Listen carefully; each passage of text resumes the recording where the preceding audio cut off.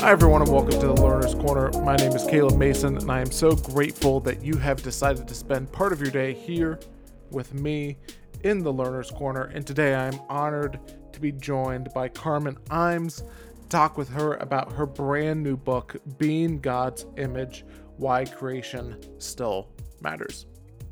Now, here on the Learner's Corner, what we want to do is create a place to where we can have conversations about anything that just help us continue to learn and grow, and sometimes even engage in some of the conversations that maybe that are just difficult to have, or we don't really have a place to have those types of conversations.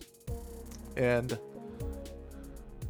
what got me interested in this book is a lot found in the title and the subtitle, and it's really exploring more of what it means to be God in God's image and treating people in God's image. That's just it's an idea that just really fascinates me, and that I just want to continue to learn more about, and just how that's tied to creation as well, of being good stewards of creation as well, which are just two things that I'm very interested in learning about, or learning more about.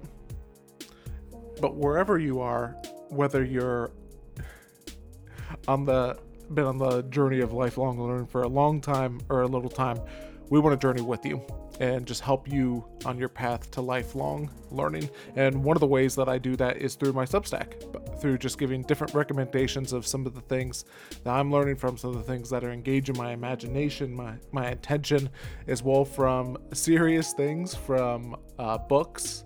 Well, I mean, there's also non-serious books in there, but fiction, non-fiction, stories, YouTube videos, songs, music, videos, really just the whole gamut of stuff. Really just the things that I'm really just enjoying, and some of my best recommendations as well. And so that email comes out one time a week. And again, you can just go either onto Substack, or you can check out the show notes, and my Substack will be there, and you can subscribe to that as well. Now, let me tell you a little bit about Carmen, and then we will jump right into our conversation. So Carmen Imes is the Associate Professor of Old Testament at Biola University, and she is the author of Bearing God's Name, Why Sinai Still Matters, Bearing Yahweh's Name at Sinai, and the editor of Praying the Psalms with Augustine and Friends. Really looking forward to this conversation. Without any further ado, here we go.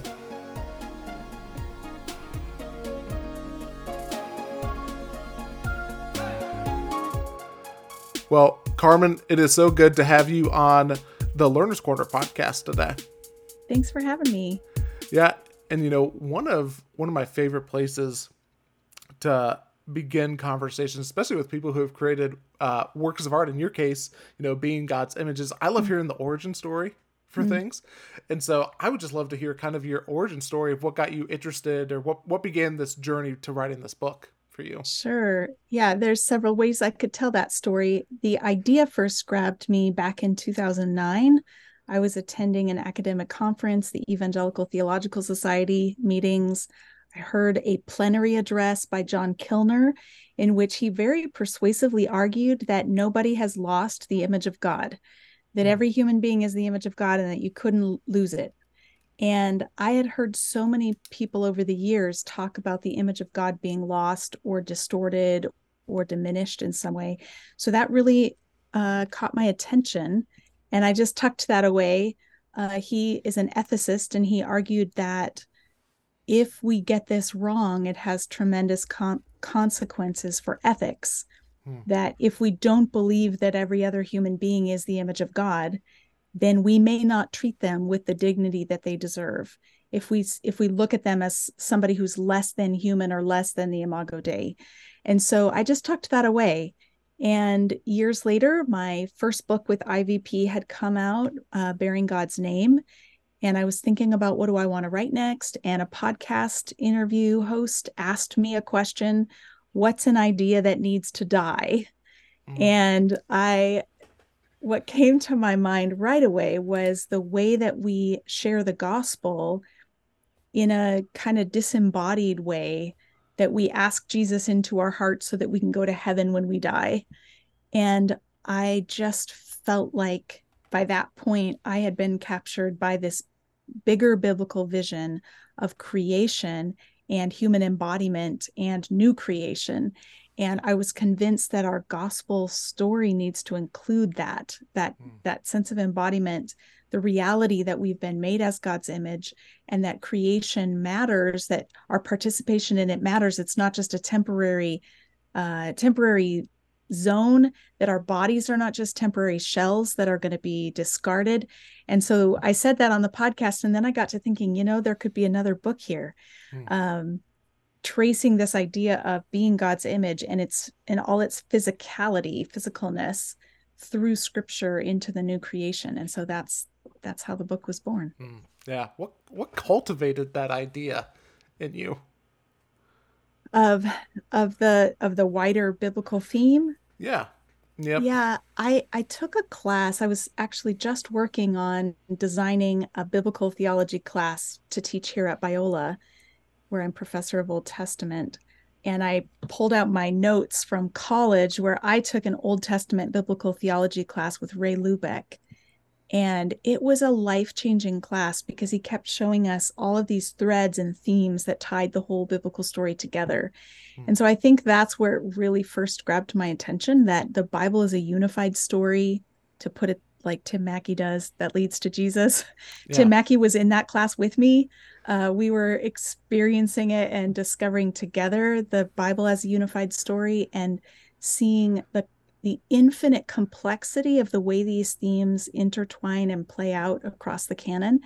And so now I'm just thinking about, how can I recapture this for my students? How can I recreate the experience that I had and have them come away just in awe of scripture and what a remarkable book it is. It's a book Mm-hmm. that humans wrote, but it's so much more than that.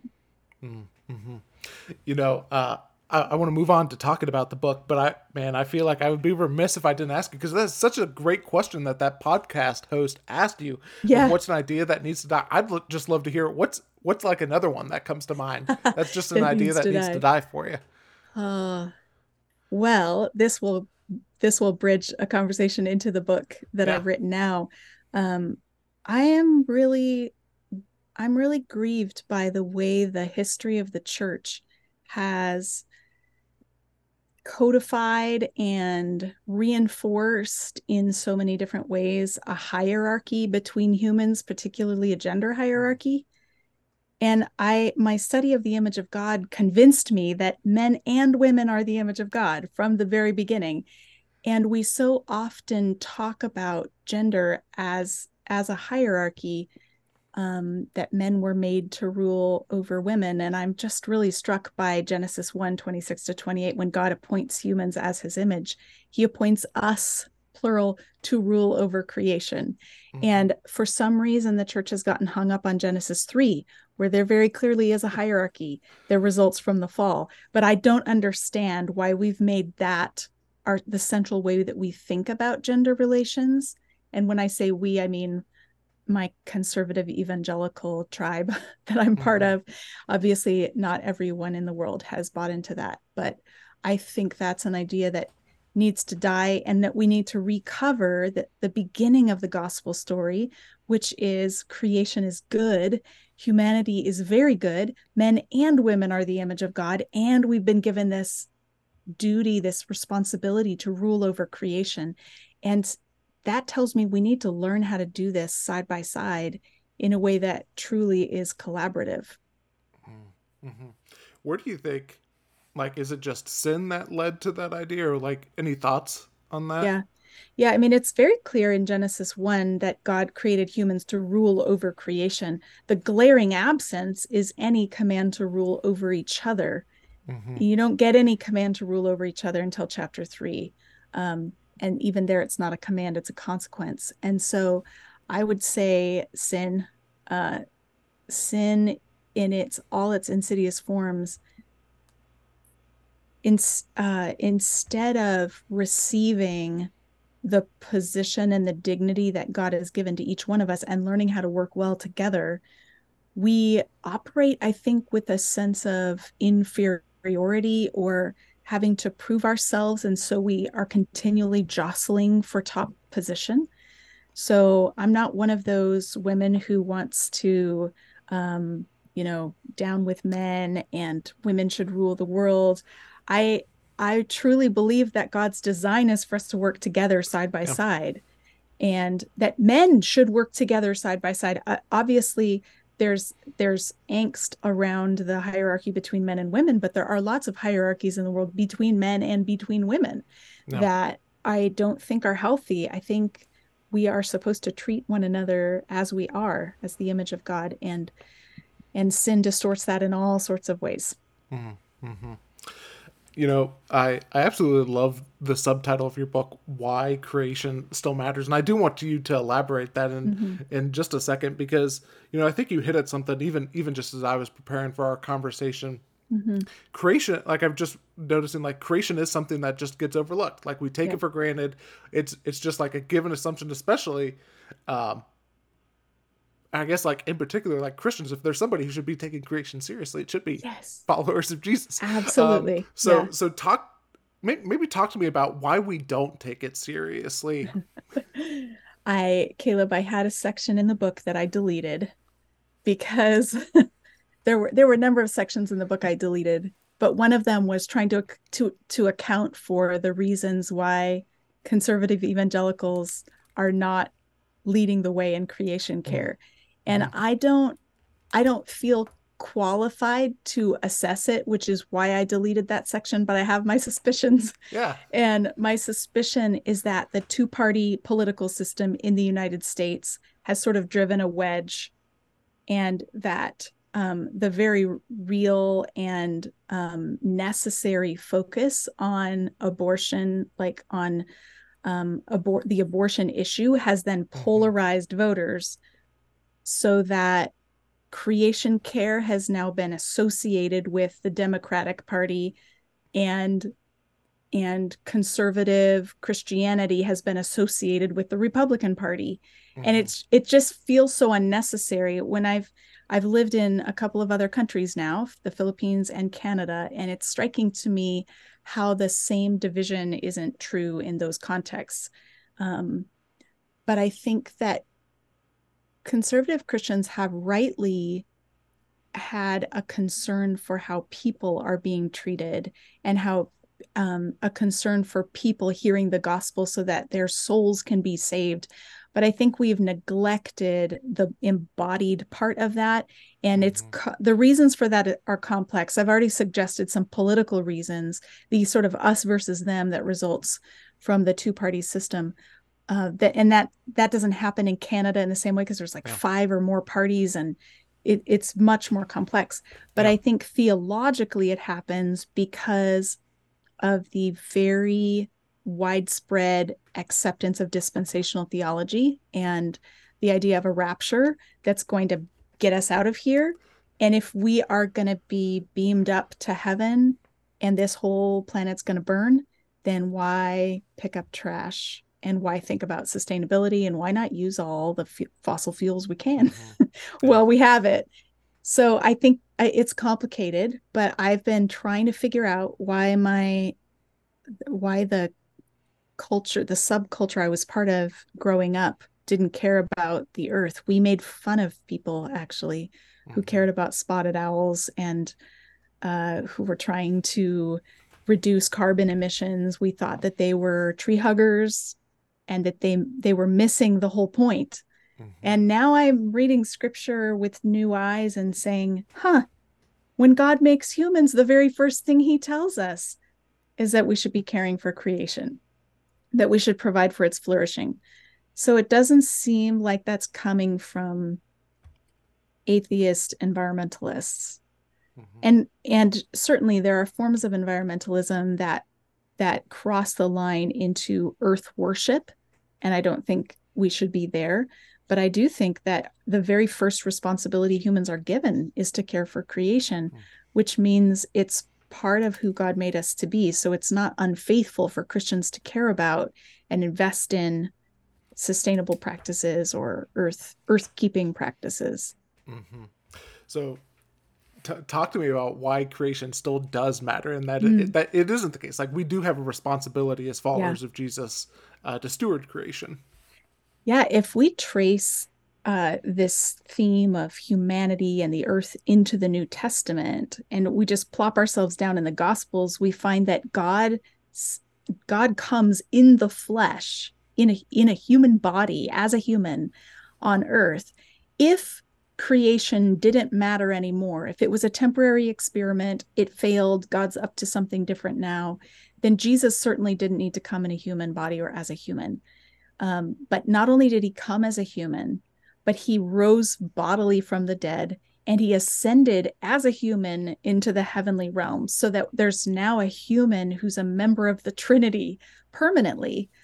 And the New Testament then tells us, Paul tells us in 1 Corinthians 15, without any apology, that if Christ has not been raised, your faith is in vain, that his physical resurrection is not a one time thing, it's not a unique experience, but that every one of us is going to be physically raised to life. And so that would have been the perfect time for Paul to say, okay, so Jesus rose again, but don't misunderstand. Like all this is going to burn, you're going to burn, your bodies are going to escape this husk of a shell that of flesh that you have, and you'll be free, finally free to float around unhindered by the trappings of arms and legs. That's not what Paul says. He says we're going to be raised to new life in our bodies.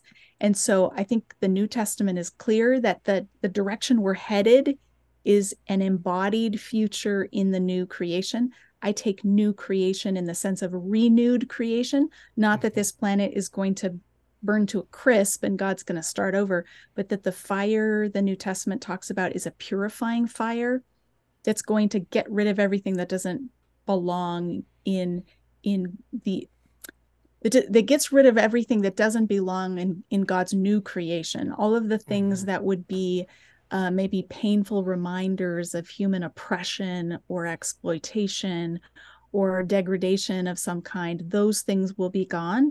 And what will be left is the beautiful world God intended from the beginning, filled with human diversity and cultures and languages that we've gotten to participate in building Hmm. in these intervening years.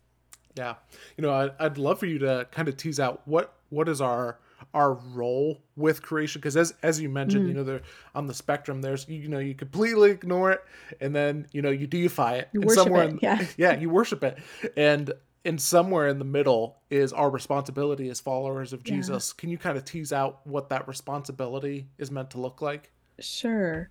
So I think we have a clue in Genesis chapter 1 when God provides, he says, um, male and female, he created them. Be fruitful and increase in number, fill the earth and subdue it, rule over the fish in the sea and the birds in the sky, and over every living creature that moves on the ground. So we have this mandate to rule and to multiply. That's a consequence or an implication of our status or identity as God's image. But what's interesting to me is what comes immediately after that, verses 29 and 30 of Genesis 1, is where God gives plants for us to eat. And then he specifies that he's also given plants to the beasts of the earth and the birds in the sky and the creatures that move along the ground. In other words, we have the same food source as the animals that we are told to rule over, which then should shape the way we think about what it means to steward creation. It's not take whatever we want for ourselves and amass it for ourselves, but we have to somehow learn to live in coexistence with God's animal kingdom and share.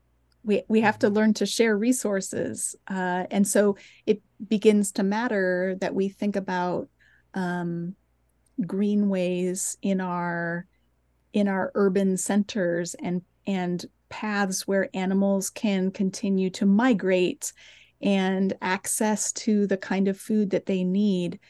In our changing world, in our urbanizing world, these are things we need to think about. And I think some countries and some states and some counties are thinking really well about these things, and others have a long ways to go. Hmm.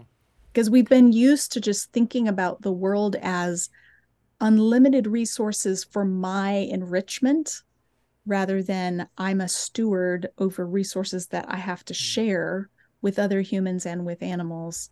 They're not just all for the taking. Hmm. Is there a a good or positive example that you think of either like a country or an organization or someone that is doing that? Yeah, I was just in British Columbia in Canada, and I was struck by how hard it was to find plastic.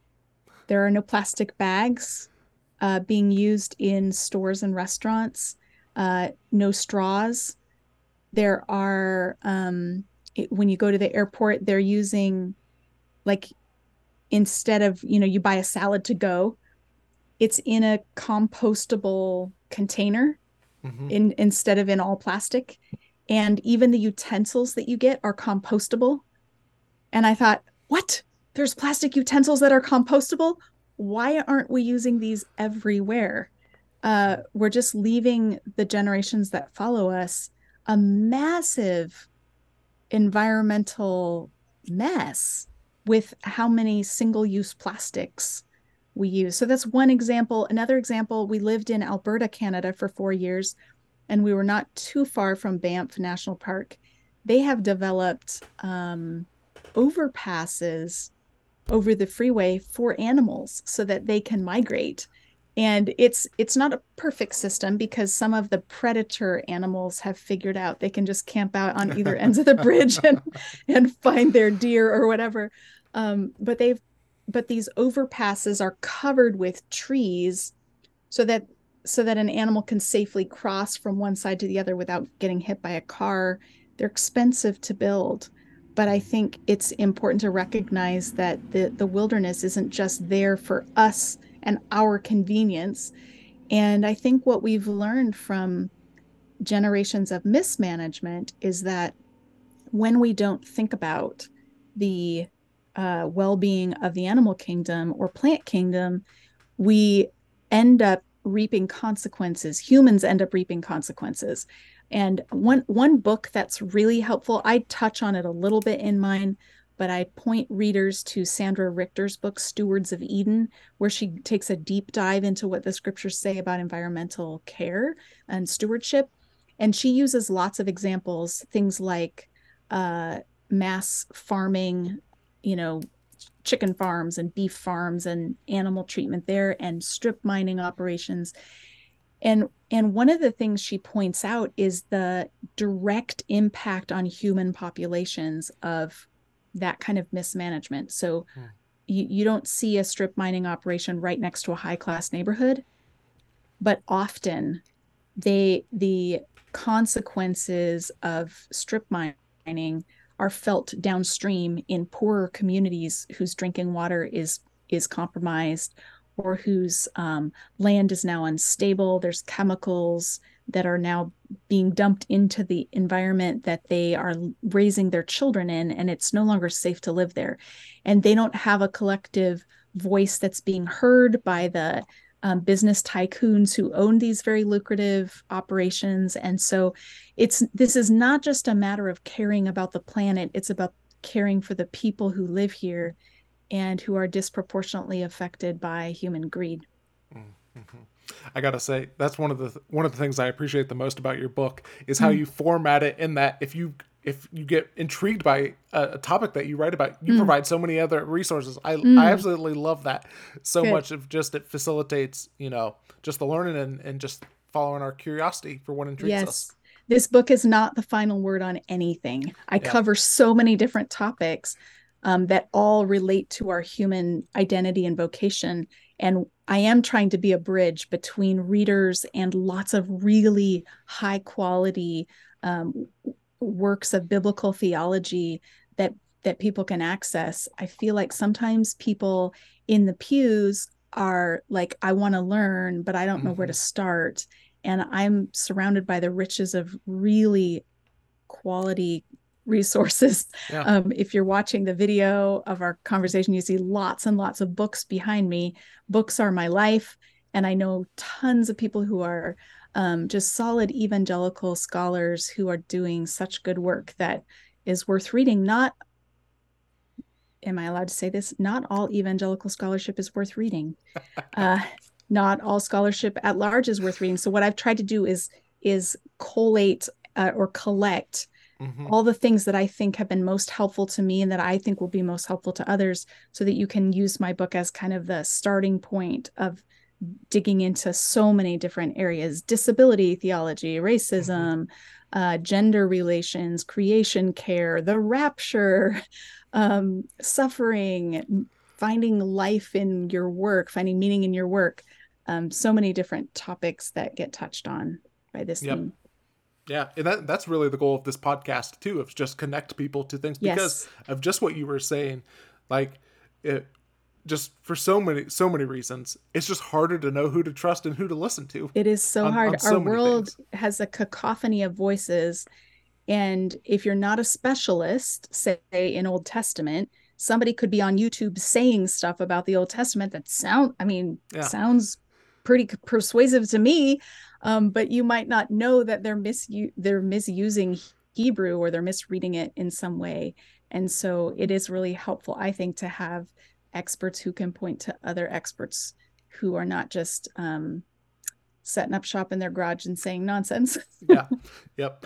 Um, one of the quotes that you have that I would love for you to elaborate on, which ties back into what we've been talking about, is that you say being God's image involves kinship Mm, and kingship. Can you kind yes. of tease out what both of those roles look like? Sure. Um, the idea of kinship I discovered by reading Catherine McDowell's dissertation. That was the other part of my process. Is I read a number of dissertation. I didn't write my dissertation on the image of God. I wrote it on the Ten Commandments. So this was delving into new territory for me. But I went and read five or more dissertations of those who did really good work on this issue, so that I could distill it and take the best parts of it and express it in a way that a non-specialist can access it. So that was my hope. So Catherine Mm-hmm. McDowell, who has a very technical Harvard dissertation on the image of God, pointed out that in Genesis 5, we have this little scene where it says, when God created mankind, he made them in the likeness of God. He created them male and female and blessed them, and he named them mankind when they were created. When Adam had lived 130 years, he had a son in his own likeness, in his own image, and he named him Seth. And it goes on with a longer genealogy. But what's fascinating about that is it's setting up an analogy.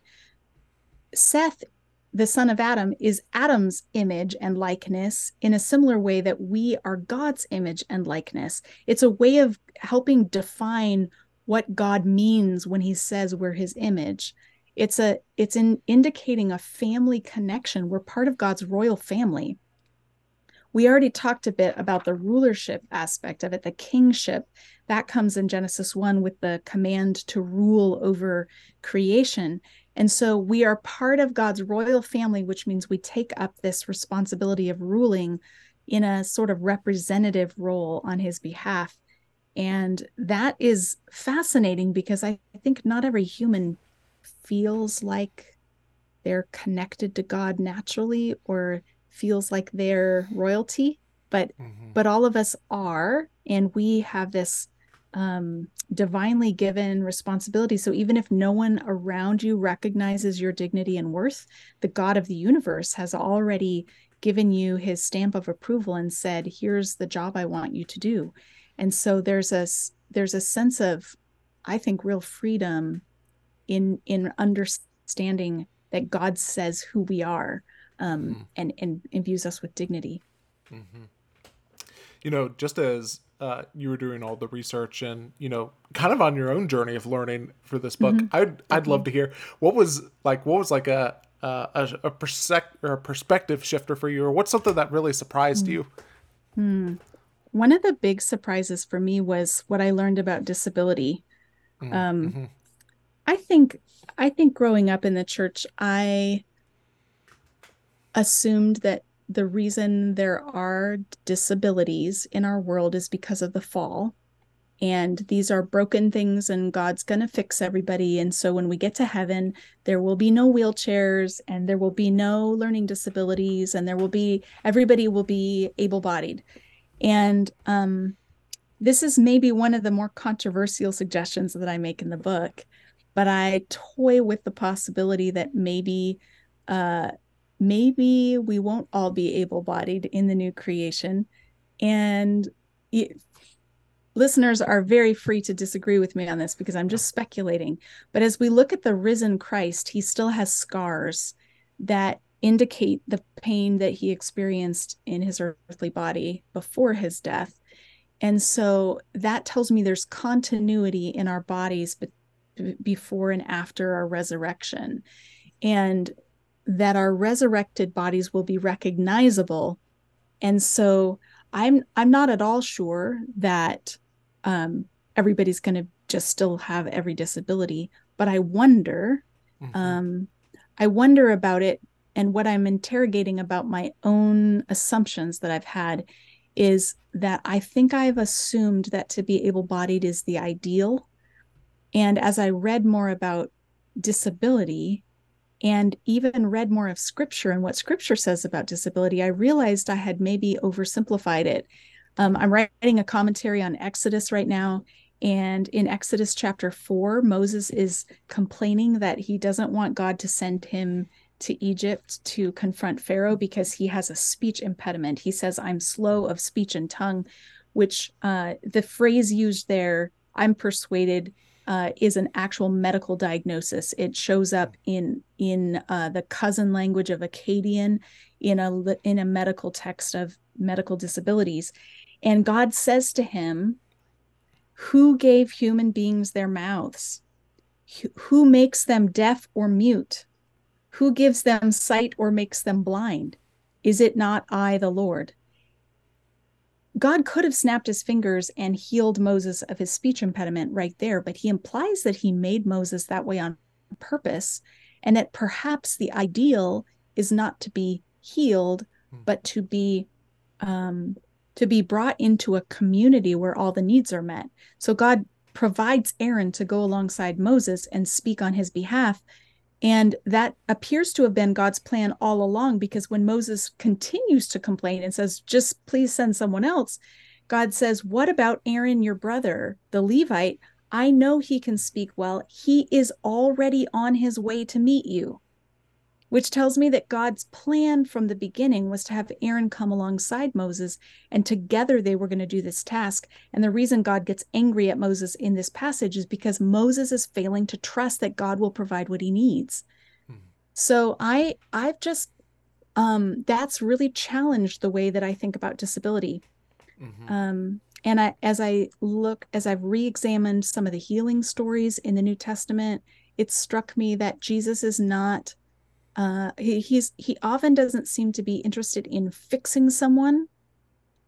The reason for the healing seems to be something other than fixing someone, and seems Mm-hmm. more to relate to revealing his true identity. So again, I'm not 100% sure about this, but as I read even testimonies of people with disabilities, many were saying, I don't know who I would be without this disability. I've students who have expressed this to me. Mm-hmm. Without my disability, I don't know what I have to offer the community. I am uniquely who I am because of this disability. So, for sure, the scriptures say there will be no more crying, no more Mm-hmm. pain, no more sorrow in the new creation. So, there will be no angst related to our bodily condition. But I wonder if we'll still have some of the same limitations, but we will have learned to work well together. And so they won't Mm-hmm. those limitations won't be experienced as disabilities or as barriers, because we will love each other so well that we can do whatever needs to be done. Yeah, I love that, and I really just appreciate it because I think it underscores uh, just that we don't know what God is thinking in terms of stuff. Right, We don't know what true healing is going to look like. right. We don't know what even the new creation is going to look like. Yeah, yeah. And I Yeah. think it's so deeply ingrained in Western culture that the ideal human is able-bodied and self-sufficient. Mm, And that idolatry of self-sufficiency, I think, is so deeply ingrained that it's hard for us to imagine it ever being good to need someone. And yet when God makes Adam, he says it's not good for mm-hmm. man to be alone. Mm, That there is a sense of collaboration that is necessary and is built in from the beginning. The first thing about creation that was not good was being alone. So why do we think self-sufficiency is the ideal? It Mm-hmm. seems like partnership is what God had in mind from the beginning. Mm-hmm. Yeah. As you were talking about it, it made me think of um, I have the quote here, and I can't remember if it's a story, but it's definitely a quote. If you have this quote from what a friend of Wesley Hill's said to him, who Yeah, is yeah. a gay man who has chosen celibacy, and the Mm-hmm. friend said that living with unfilled desires is not the exception of the human experience, but the rule. Yes. Yeah, Yes. yeah. And that's an example of where somebody who experiences persistent, lifelong same sex attraction has something really valuable to offer the rest of us, Mm-hmm. because Wesley Hill's persistence in discipleship and in following Jesus, surrendering those unfulfilled desires to the Lord, then becomes a model for all of us to resist the desires that we have when they don't align with God's intentions for us. And so we'd love to just wave our magic wand and have no struggles, but the struggles themselves actually form Christ in us. Mm-hmm. And I see that not just with gender and sexual diversity, but say neurodiversity. Mm-hmm. Those who find themselves on the spectrum of autism have so much to offer us. And not to even saying that, I want to just say I don't want to reduce the value of humans to what we can produce, Mm-hmm. but there's a perspective that is added to a community by someone who sees the world differently, experiences the world differently, experiences sounds and colors and tastes differently, and textures. And the world is so beautifully diverse, and we have so much to learn from each other. And I don't think that the new creation will have successfully smashed us all into the cookie cutter so that we're all exactly the same. We'll all be 33 years old and able bodied and the same skin tone. And like, I just, I just am convinced that that diversity is part of God's wild creativity that he wants us to learn to embrace. Mm-hmm. You know, you mentioned earlier that there was just some parts of the book that either just because of space or whatever that you weren't able to include. I would just be curious to hear what's one of those things that made like the that didn't make it into the book that you're like really excited about, or you wish that you could include or whatever. Um, okay, excited about. There were things I was nervous about, hate mail, and so I cut them. I did tell a story that I really liked the story, but we decided there were I tell a lot of stories in the book, and we had enough stories that were kind of doing the same thing. So Mm-hmm. I cut it. Um a number of years ago, maybe 5 years ago now, 4 years ago, I was at a conference in San Diego. I It was an academic meeting. I was with professors, deans, presidents, provosts all week long, in having meetings about curriculum design and latest research and all of this stuff, So all of the all of the accolades that come in the academy were being thrown around, and it was time for me to leave. I was going to take an Amtrak train to Los Angeles, come and speak at Biola. This is before I worked here. I was coming to speak in Chapel, and then I was going to fly home to Canada. And as I walked into the Amtrak station, I made eye contact with a man, and he smiled at me, and I smiled back. And I was eating an apple, and I went and sat down. And after a minute, he came and sat by me and asked me, "That's not all you have to eat, is it? That doesn't look like much of a dinner." And I said, "Oh, well, I'll eat when I, get to the hotel in Los Angeles. I'm just tiding myself over." And we got into a conversation, and it was 45 minutes long because that's how long I had to wait for my train. And this man was so engaged. It was the most life-giving conversation that I was involved in the entire week, in terms of just feeling seen and heard and loved, and we talked about scripture and the life of faith and just ranged over a number of topics. And the thing about this guy that is so striking to me now is that he was experiencing homelessness. He was a military vet who was trying to get a master's degree through National University, but he was living on the streets. Everything he owned, he was pulling around in this black suitcase on wheels. And he had time to kill, and we just sat and talked, and he was so grounded, more grounded than anyone I talked to at that conference. And it just struck me how money and titles and careers are not where our worth and dignity lie. He was just fully himself and fully comfortable in his own skin. I got on the plane the next day after I spoke in chapel to fly back to Alberta, and I was sitting next to a man who had it all. He was the owner of a multi-million-dollar company. He had tens of thousands of acres of farmland in Alberta. He ran companies that built things in really creatively sustainable ways. He had some property in San Francisco, and he was the kind of business owner who was so concerned about sustainability that he would fly to the forest where they were cutting down the trees to make sure they were doing it in responsible ways. And he would fly to Europe to look at the machinery himself and make decisions. And this man was absolutely broken and absolutely empty. He was in the middle of his third marriage was in the middle of falling apart. His children wouldn't speak with him.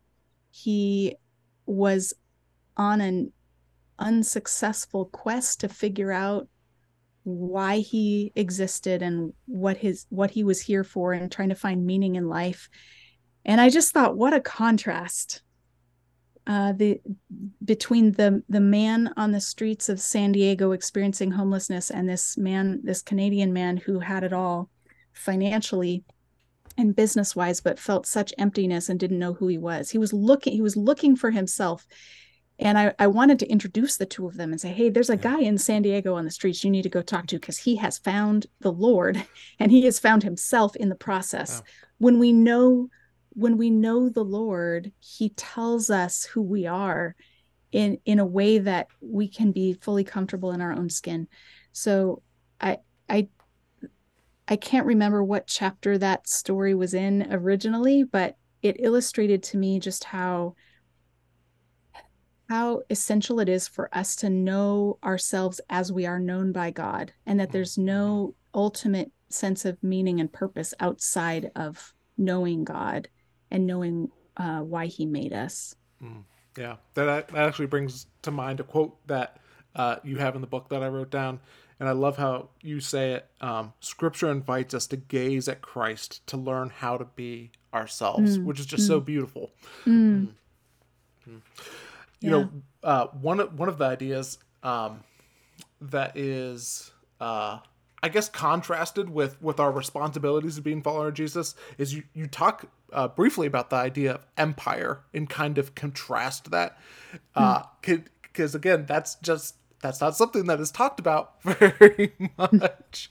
But can you kind of tease out that idea of empire and what you mean by that and how that plays out? Yes, I think probably I talk about that in the chapter where I talk about the Tower of Babel. And maybe I tease it out in other places as well. But empire to me represents a failure to understand God's plan for humanity from the beginning, that we're to rule creation together in ways that provide for flourishing. Empire is a kind of greedy race to the top where we have to continue to amass more land because we need more resources to prop up the kind of world we've built, where there's a whole layer of people who are not working with their hands and who then require the labor of others to do work for them. And so empire is built on the back of exploitation at some level. And it's a failure of collaboration, and a failure, I think, to see every human being as the image of God, worthy of being treated with dignity.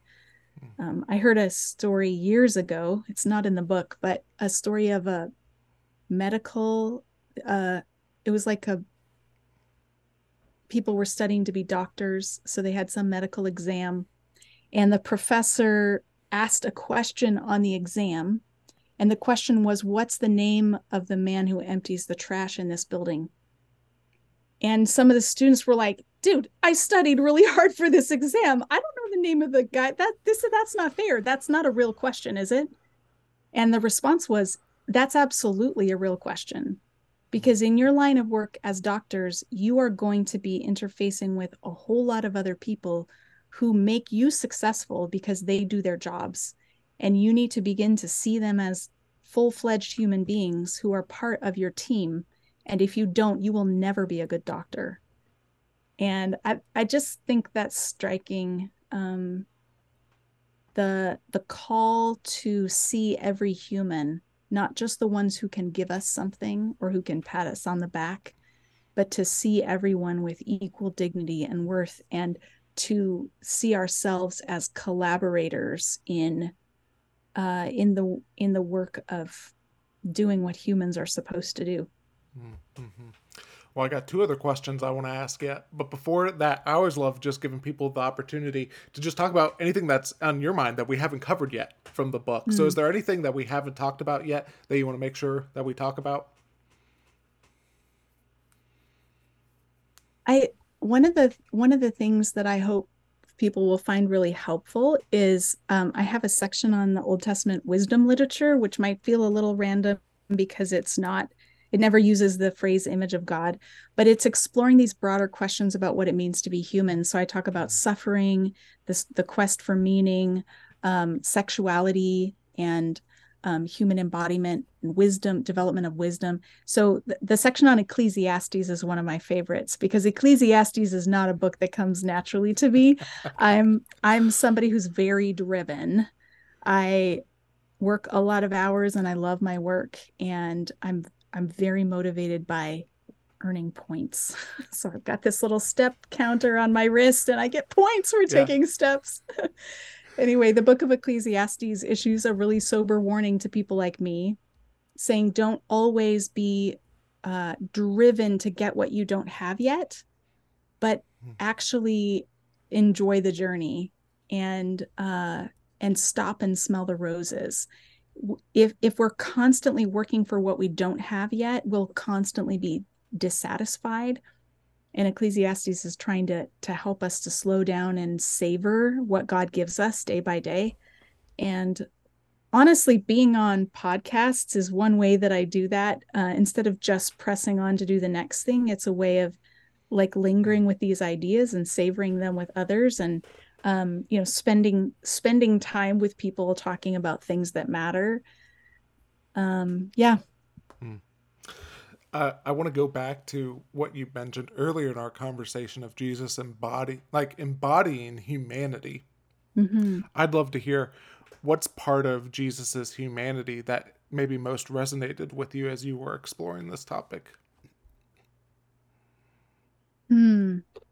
It was fun to look through the Gospels with that lens on and just ask, how is he showing us how to be human? Mm-hmm. Because we think a lot about Jesus' divine status and a lot about what he does in an ultimate sense to save us from our sins and to give us eternal life. But it was really beautiful to just slow down and look at the ways that Jesus interacts with human culture and human institutions even. So there's a section in the book on the water to wine miracle in John Mm-hmm. 4. And it's I think it really came to life for me because Jesus is actually upholding there's no great cosmic thing at stake with this wedding. What's actually lost if they run out of wine? And Yeah. yet Jesus takes time to enter into human celebration, the celebration of marriage, and he dignifies human institutions, human culture by participating, and he does it in the most beautiful way. And I I want to thank Amy Peeler for this insight, because she talks about this in her book Women and the Gender of God, and I had never noticed it before. But the way that Jesus solves the problem of having run out of wine at the wedding without embarrassing the host. So Jesus is teaching us how to be a good guest Mm-hmm. at a wedding, to how to make the host look good. That's just really Yeah. cool. I had Oh yeah. never seen that before, and there's Yeah. so many of these little nuggets throughout the gospels that I got to talk about that were really fun. Yeah. The last thing that I would love your thoughts on, I know that we touched on briefly. I would just love to hear maybe some of your thoughts or reflections on the new creation and just some of the things that stood out to you from that. Hmm. Yeah. So far, I haven't gotten any hate mail about the rapture section. I'm waiting for the other shoe to drop, because uh, I know that for a lot of people, the rapture is a cherished doctrine yeah. that is just taken for granted, that this is what's going to happen. We're going to just be going about our business, and all of a sudden, zoop, we'll be whisked up into the air and we'll never come back.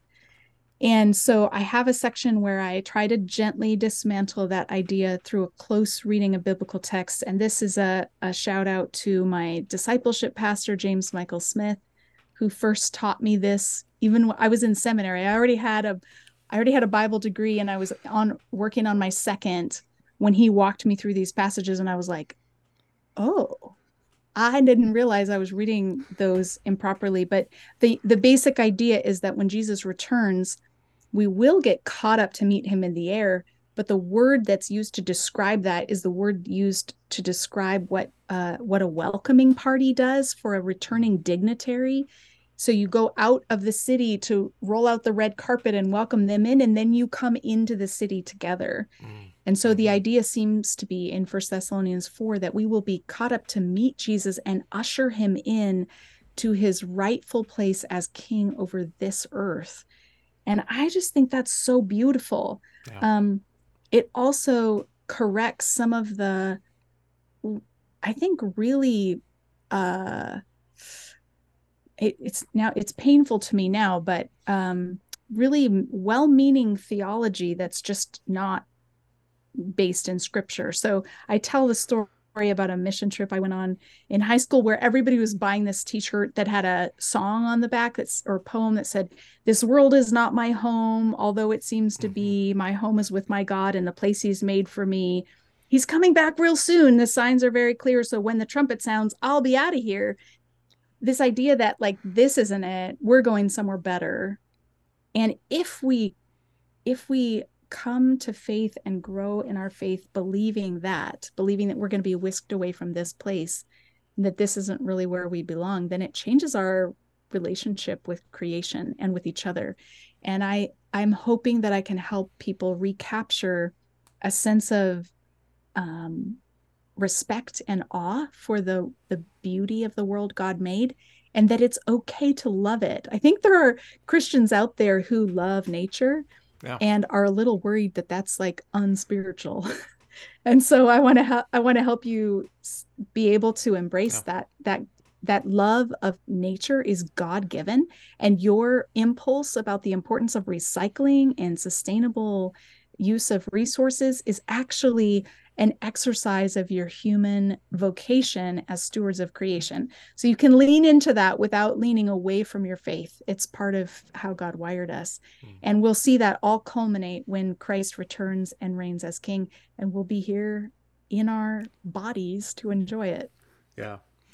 Well, Carmen, I know that people are going to want to keep up with you, get being God's image, and just follow the rest of your work as it's continuing to come out in previous work and all that stuff. Where's the best place for people to go to get the book and keep up with you? The book is available wherever books are sold. So Amazon, Barnes and Noble, Walmart, and wherever you want to order it, you should be able to find it, or directly from InterVarsity Press. If you're curious, authors do make more money when you buy directly from the the publisher. So it's not going to make or break it either way for me. Yeah. But it is nice to order from the publisher. Yeah. And then I have a YouTube channel that you can come check it out. I release a video every Tuesday called Torah Tuesday. And I'm just basically sharing insights that I am coming across as I work through the book of Exodus, working on my commentary. I'm on Twitter and I'm on Facebook trying to stay out of trouble. And you can come follow me there. Awesome. Well, thank you so much for being on the podcast. Thanks for the great conversation, and just thanks for doing the work and for sharing it with us. Thanks, Caleb, for having me and for your great questions. This has been fun.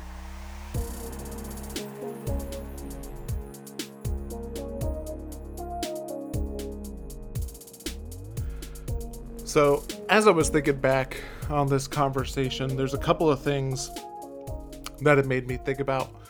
One, of just kind of what we were talking about, what Carmen and I were talking about, in that there are definitely things that happen in the world that keep us from engaging or keep us from learning about certain conversations, and just realizing that I think that that's a little bit different from everybody, but in some sense, sometimes it's our own personal bias. Some things, it's systems or structures that are set up to keep us from learning about what's actually happening or to distract us from that.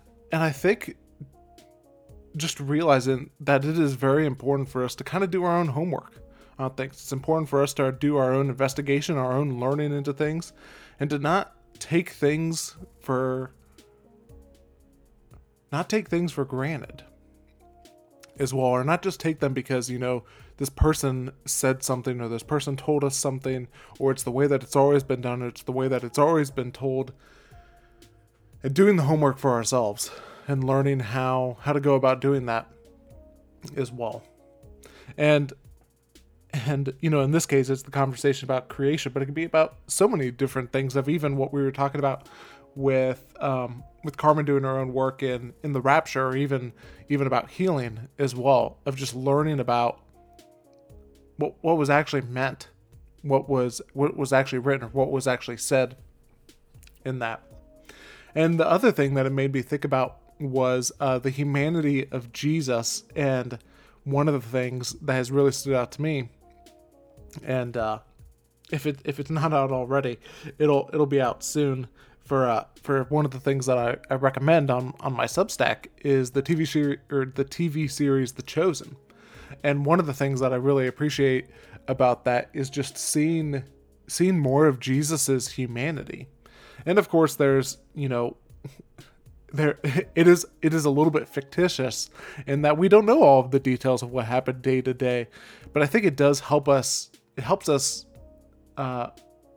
just engage in our imagination of what things could have looked like, of what things might have looked like in that as well. And we see a great picture of the humanity of Jesus in that, and we can just learn so many things from him, as Carmen mentioned about being a guest, or how to handle our emotions, and just so many other things as well. So those are some of the things that I'm thinking about from this conversation. If you enjoyed this, if you enjoy conversations like these, if you enjoy learning, please subscribe to my Substack, to where I just give bunches of recommendations, from podcasts to movies, to books, to YouTube videos, to literally everything that is just engaging my curiosity as well. I just want to share some of the best things that I'm currently enjoying, and you might enjoy them too, because I know that it goes back to what Carmen and I were talking about, that just finding things to learn from, finding things that you can trust, can be difficult. And I want to help save you the time, and to help save some of the effort in that as well. But again, as I was just talking about before, take it for your own merit, or take it on your own merit. Investigate, do the work yourself. So I think that's enough of me for today. So I do want to say thank you to Sam Massey for creating the music for this podcast. Thank you again to Carmen for being on the podcast as well. And thank you for listening all the way to the end of the episode. My name is Caleb Mason, and until next time, keep learning and keep growing.